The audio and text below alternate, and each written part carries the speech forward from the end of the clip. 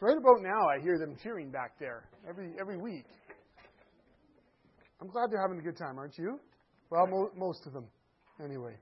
You ever heard of Florence Chadwick? Anyone? Ever heard of Florence Chadwick? You probably have, actually. Just don't remember her name. She became famous because she is the first woman to swim across the English Channel both ways. Okay? In 1952, she decided to set out to break another record, attempting to swim the 26 miles from Catalina Island to the California coastline. Island to the beach. Surrounded by small boats to help her if she got in trouble and needed to be pulled out. Also to scare the sharks away. And apparently they even had to shoot guns at sharks to keep them away from her while she was swimming. Go figure that. Anyway, so she set out. But after about 15 hours, a thick fog set in. And as she swam, she was exhausted. She was smothered by the fog. She couldn't tell how long she'd been swimming for. She began to doubt her ability to finish. She'd never quit before, but she told her mom, who was in one of the nearby boats, that she didn't think she was going to make it. She thought she was going to need to be pulled out. She swam for another hour before she gave in and asked to be pulled out. She was unable to see how far she had gone. She was unable to finish, primarily because of the fog. But as she sat in the boat, she realized within a few minutes that she'd actually quit just 1 mile short of the coastline. And afterwards she said, if I'd just been able to see the coastline, I would have been able to keep going. Well, that wasn't the final swim for her. 2 months later, she tried again. This time it was different. Oh, it was the same, cold water, same nasty sharks, same fog set in. But what was different this time? Her vision. She not only made it, she actually broke records that men had set in this swim from Catalina Island to the California coast. She made it, she said, in spite of the thick fog, because she kept a mental image of the shoreline in her mind as she swam. It was her vision of that shoreline that pierced the fog. Now here's the connection. In this life of following Jesus, sometimes things can get pretty foggy, right? Things can get pretty foggy. And when that fog sets in, it's easy for us to lose sight of why are we swimming anyway? And you get looking around you, and the only thing you can see is the shark that's nearby. And you kind of lose sight on where you're going, and you wonder if you can make it, and you're exhausted and you're tired. And we can be very tempted to give up. And Jesus understands this. Last week we picked up again on the Gospel of Mark. In the fall, we spent a few months getting into this Gospel of Mark, the story about Jesus. It's the second book in the New Testament. We got into it, and then we picked it up again last week, and we began to hear Jesus teach about this kingdom. You see, in the first part of the book that we looked at in the fall, Jesus announced that His kingdom has come, and He's the king leading this kingdom. And we began to see what the kingdom was like as Jesus went around doing what? Bringing the good news to people, releasing them from their captivity to the evil one, bringing freedom to them as He healed their bodies, letting them know that God had returned in Jesus and that there was a new life ahead, there was a new thing going on, and people were beginning to get a glimpse that they hadn't been forgotten. This is good news. But here, Jesus begins to sit down and teach them about what this kingdom is like so they can understand what God is doing. And He opened up with the famous story about the farmer and the 4 soils, which is all about being receptive to Jesus. And so we explored ways last week that we can increase our spiritual receptivity to Jesus. When we take Him at His word, when we're applying His word to our life, it's like Jesus is able to get the plow into the hardened soil. He's able to increase the depth of our root system. He's able to weed out the distractions and the concerns that get in the way of us really hearing Jesus and really following Him. And our goal, our hope, our desire is that we would be good soil, fertile soil, receptive to Jesus and producing His kingdom ways in our lives so that what's happening out there, as it were, when they see Jesus doing that for others, we really realize we're part of that. We're experiencing that, but we're also part of that, what Jesus is doing in the world. So the point of that first story, or parable as it's called in the Bible, is that people who are receptive to Jesus experience tremendous growth in their lives. People who are receptive to Jesus experience tremendous growth in their lives. Or maybe a simpler way of putting it is that receptive hearts bear fantastic fruit. That's what we saw. In this good soil, there was this abundant harvest. But here's the challenge for us.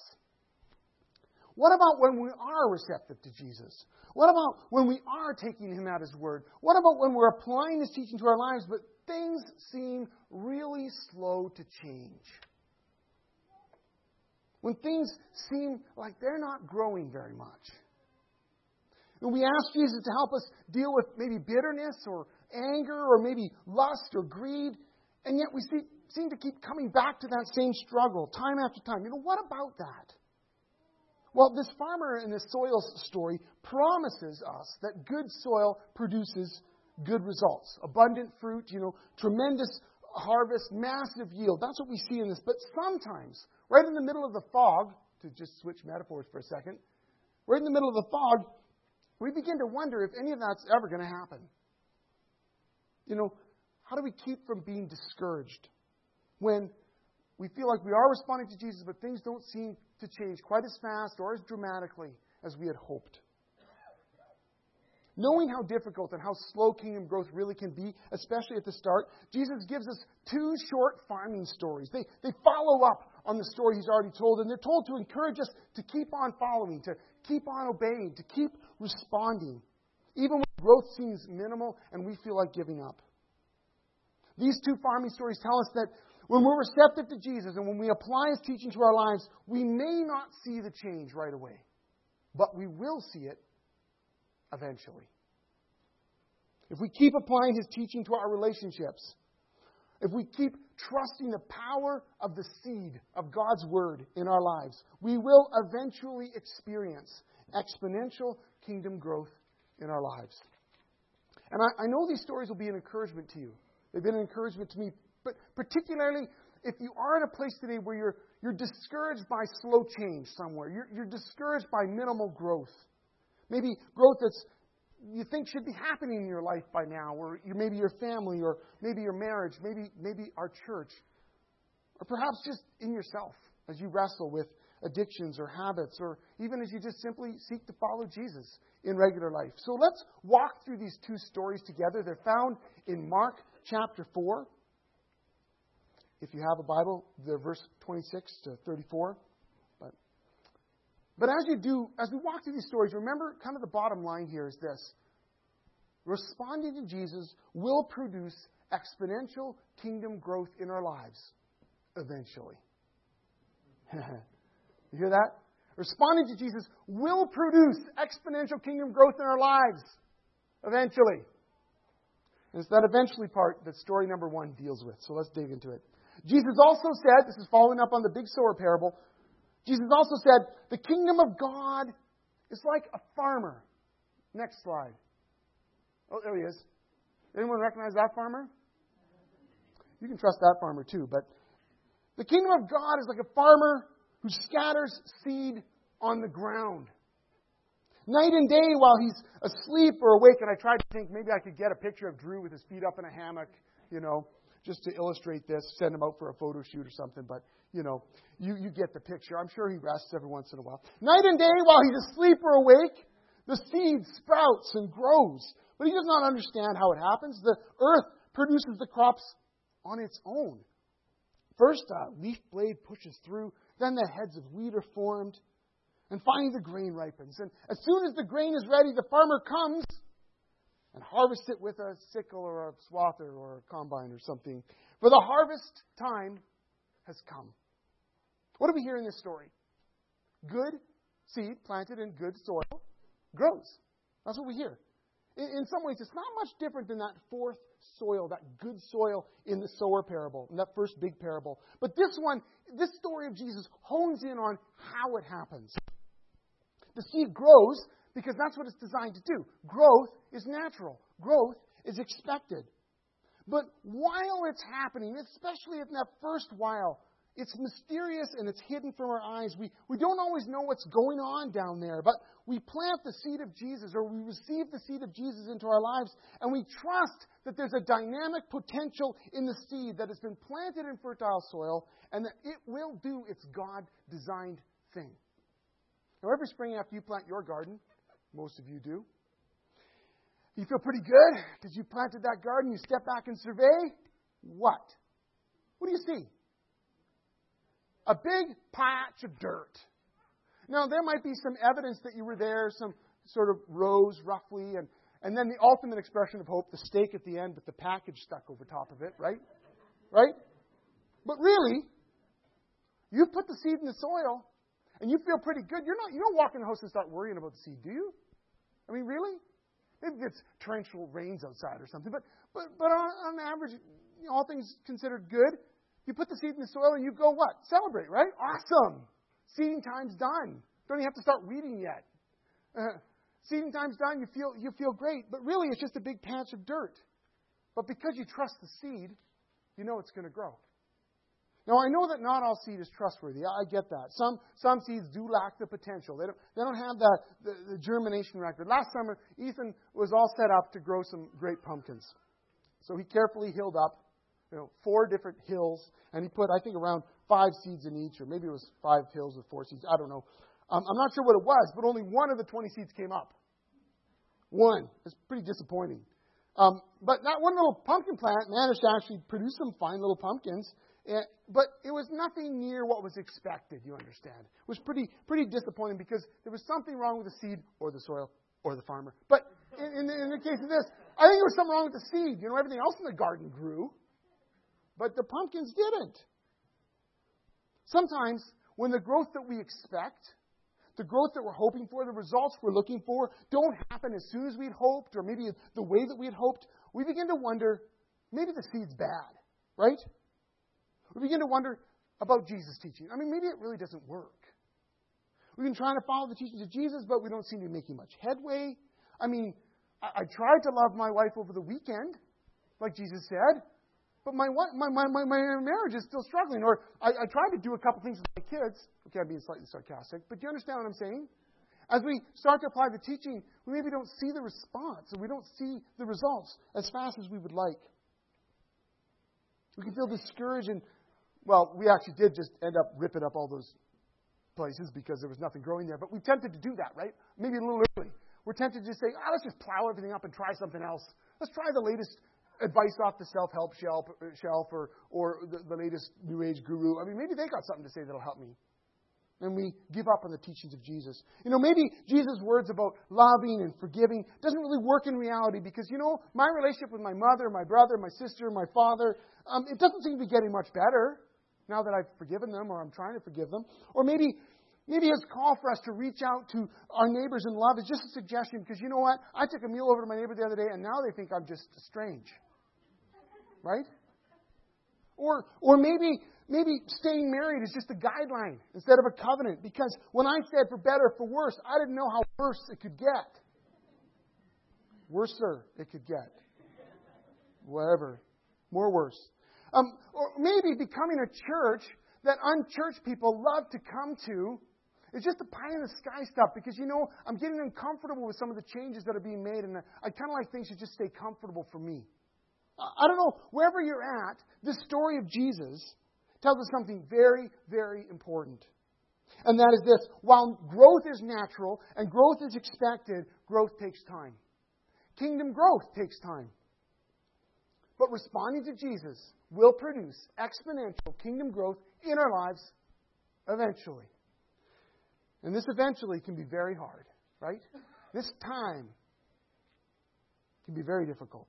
And it's at this point that we have to trust, right? That's where the patient trust needs to kick in, where we trust that God's kingdom seed has been planted deep and that there's some hidden, mysterious work going on, often beneath the soil. And when we're tempted to give up, we have to trust the goodness of the seed. We have to trust Farmer Jesus and his choice crop. And we need to keep responding to Jesus and keep taking him at his word and keep doing what he said. We need to keep loving that difficult friend and forgiving that irritating neighbor and keep fighting that poisonous addiction. Keep putting God's word into our minds. Keep centering our identity on the fact that we're loved children of God. Keep letting Jesus pull the weeds of wealth and worry. That's last week's wealth and worry from our lives. We need to keep responding to Jesus and trust him. Because if we do that, if we will trust him, growth will happen. He promises it. He promises this growth, that though it may take a while, it will come. And so you can add to that, eventually, the word inevitably. Eventually, but inevitably. If we respond to Jesus, we will experience exponential kingdom growth in our lives. You could sum up that whole first story with eventually, but inevitably. It will happen. Jesus promises it. The next parable Jesus tells kind of expands a bit further and tells us what kind of growth we can eventually but inevitably expect. And it's that word exponential. That the kind of growth we can expect is beyond what we would have imagined based on what was put in the ground. And so Jesus says this, how can I describe the kingdom of God? What story should I use to illustrate it? It's like a mustard seed planted in the ground. It's the smallest of all seeds, but it becomes the largest of garden plants. It grows long branches, and birds can make nests in its shade. The kingdom of God is like a tiny mustard seed. It's small, it's fragile, often unnoticed, and yet within this dynamic seed lies the power to transform that's exponentially larger than you and I could ever imagine. The whole point of this story, the whole point of this little parable is the contrast between what is so small and the fact that something so small contains something so unbelievably grand that has a future right within that tiny seed, that as God plants that in good soil, it grows to something that you and I never would have looked for. That's what the kingdom of God is like, as you and I, as we as a community respond to Jesus. Not only can we trust that the seed of God's kingdom will grow in our lives, we can trust it to grow in surprising, unexpected ways. And we need to hear this because we often settle. You know, when things are bad, we want change. But often when change comes, it comes up to a certain point where we've kind of reached status quo. We're kind of okay with things. Things are all right. And we settle right there. We settle for far less than what God imagines for us, what God wants to do in our lives. So we have a marriage crisis, and then things get a bit better, and we settle for a marriage that functions instead of flourishes. God wants your marriage to flourish, not just function. We're happy to see our church grow a little, when actually what God wants is to see people from this valley streaming into the church, streaming into the churches across this valley so that they're exploding with growth. That is God's desire. You know, we're thrilled to see people begin to find Jesus, and our friends begin to find Jesus when Jesus longs for them to not only be finding Him, but to be taught and empowered and sent into leadership in His mission. That's Jesus' vision for many of the people around us in our lives.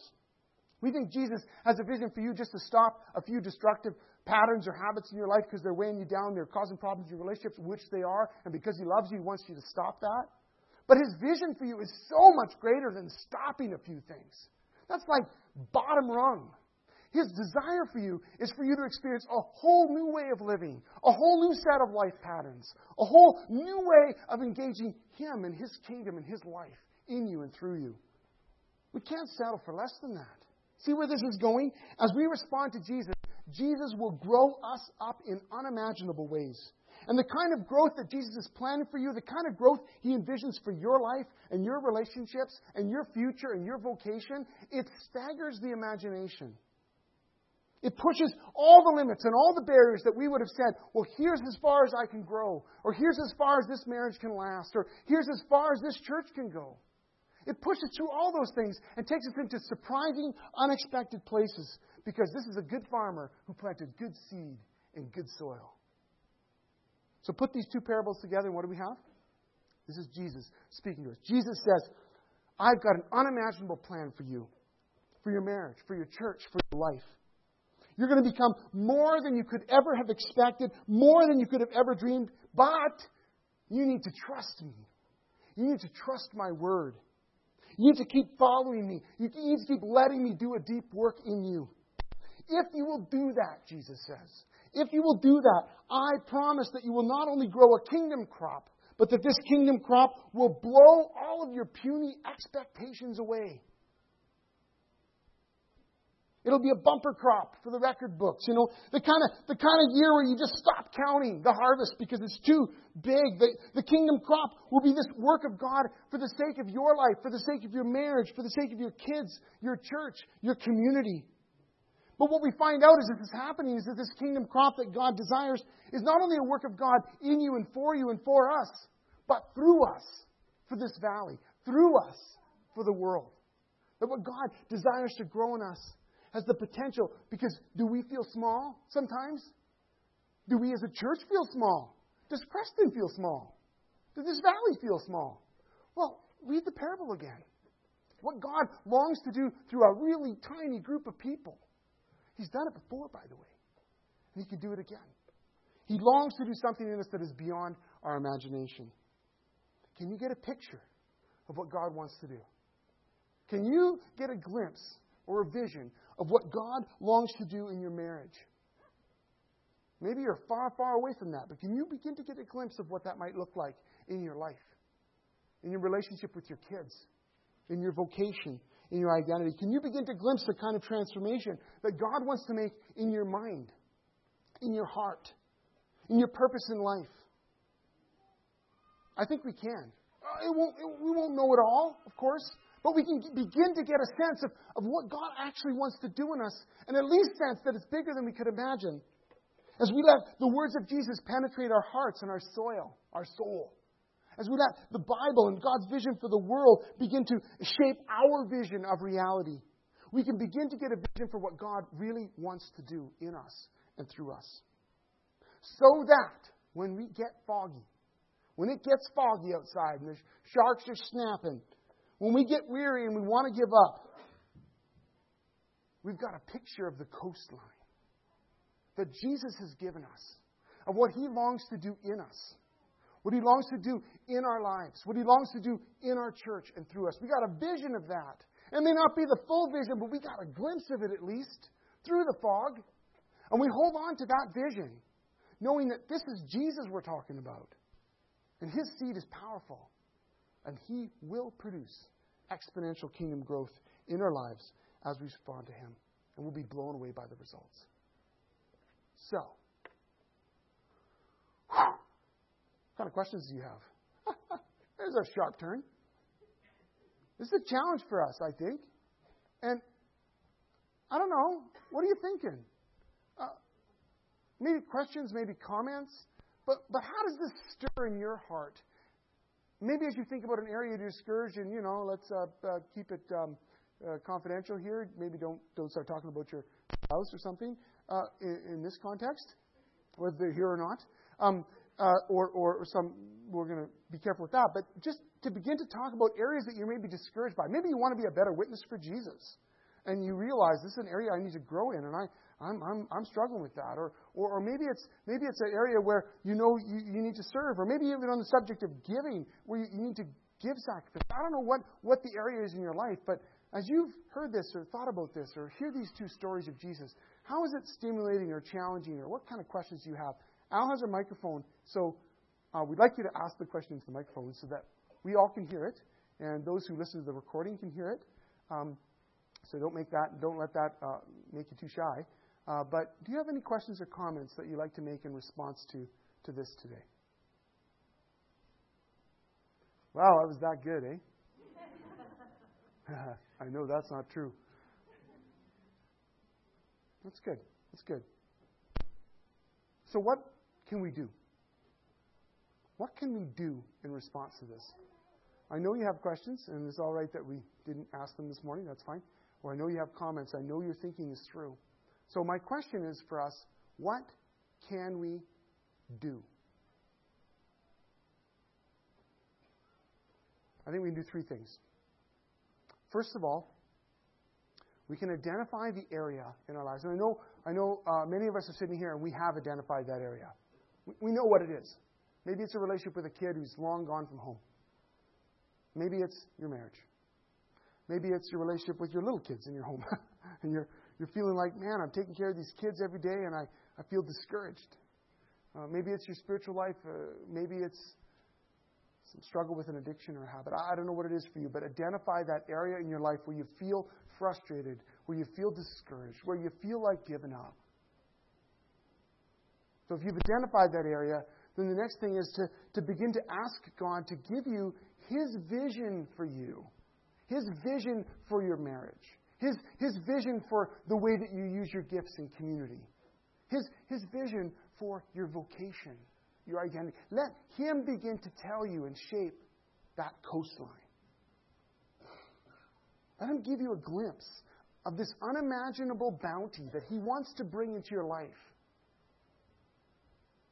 So ask God for that vision. That might take a while. That doesn't just come by, well, it could, I guess, but it doesn't usually come just blink of an eye.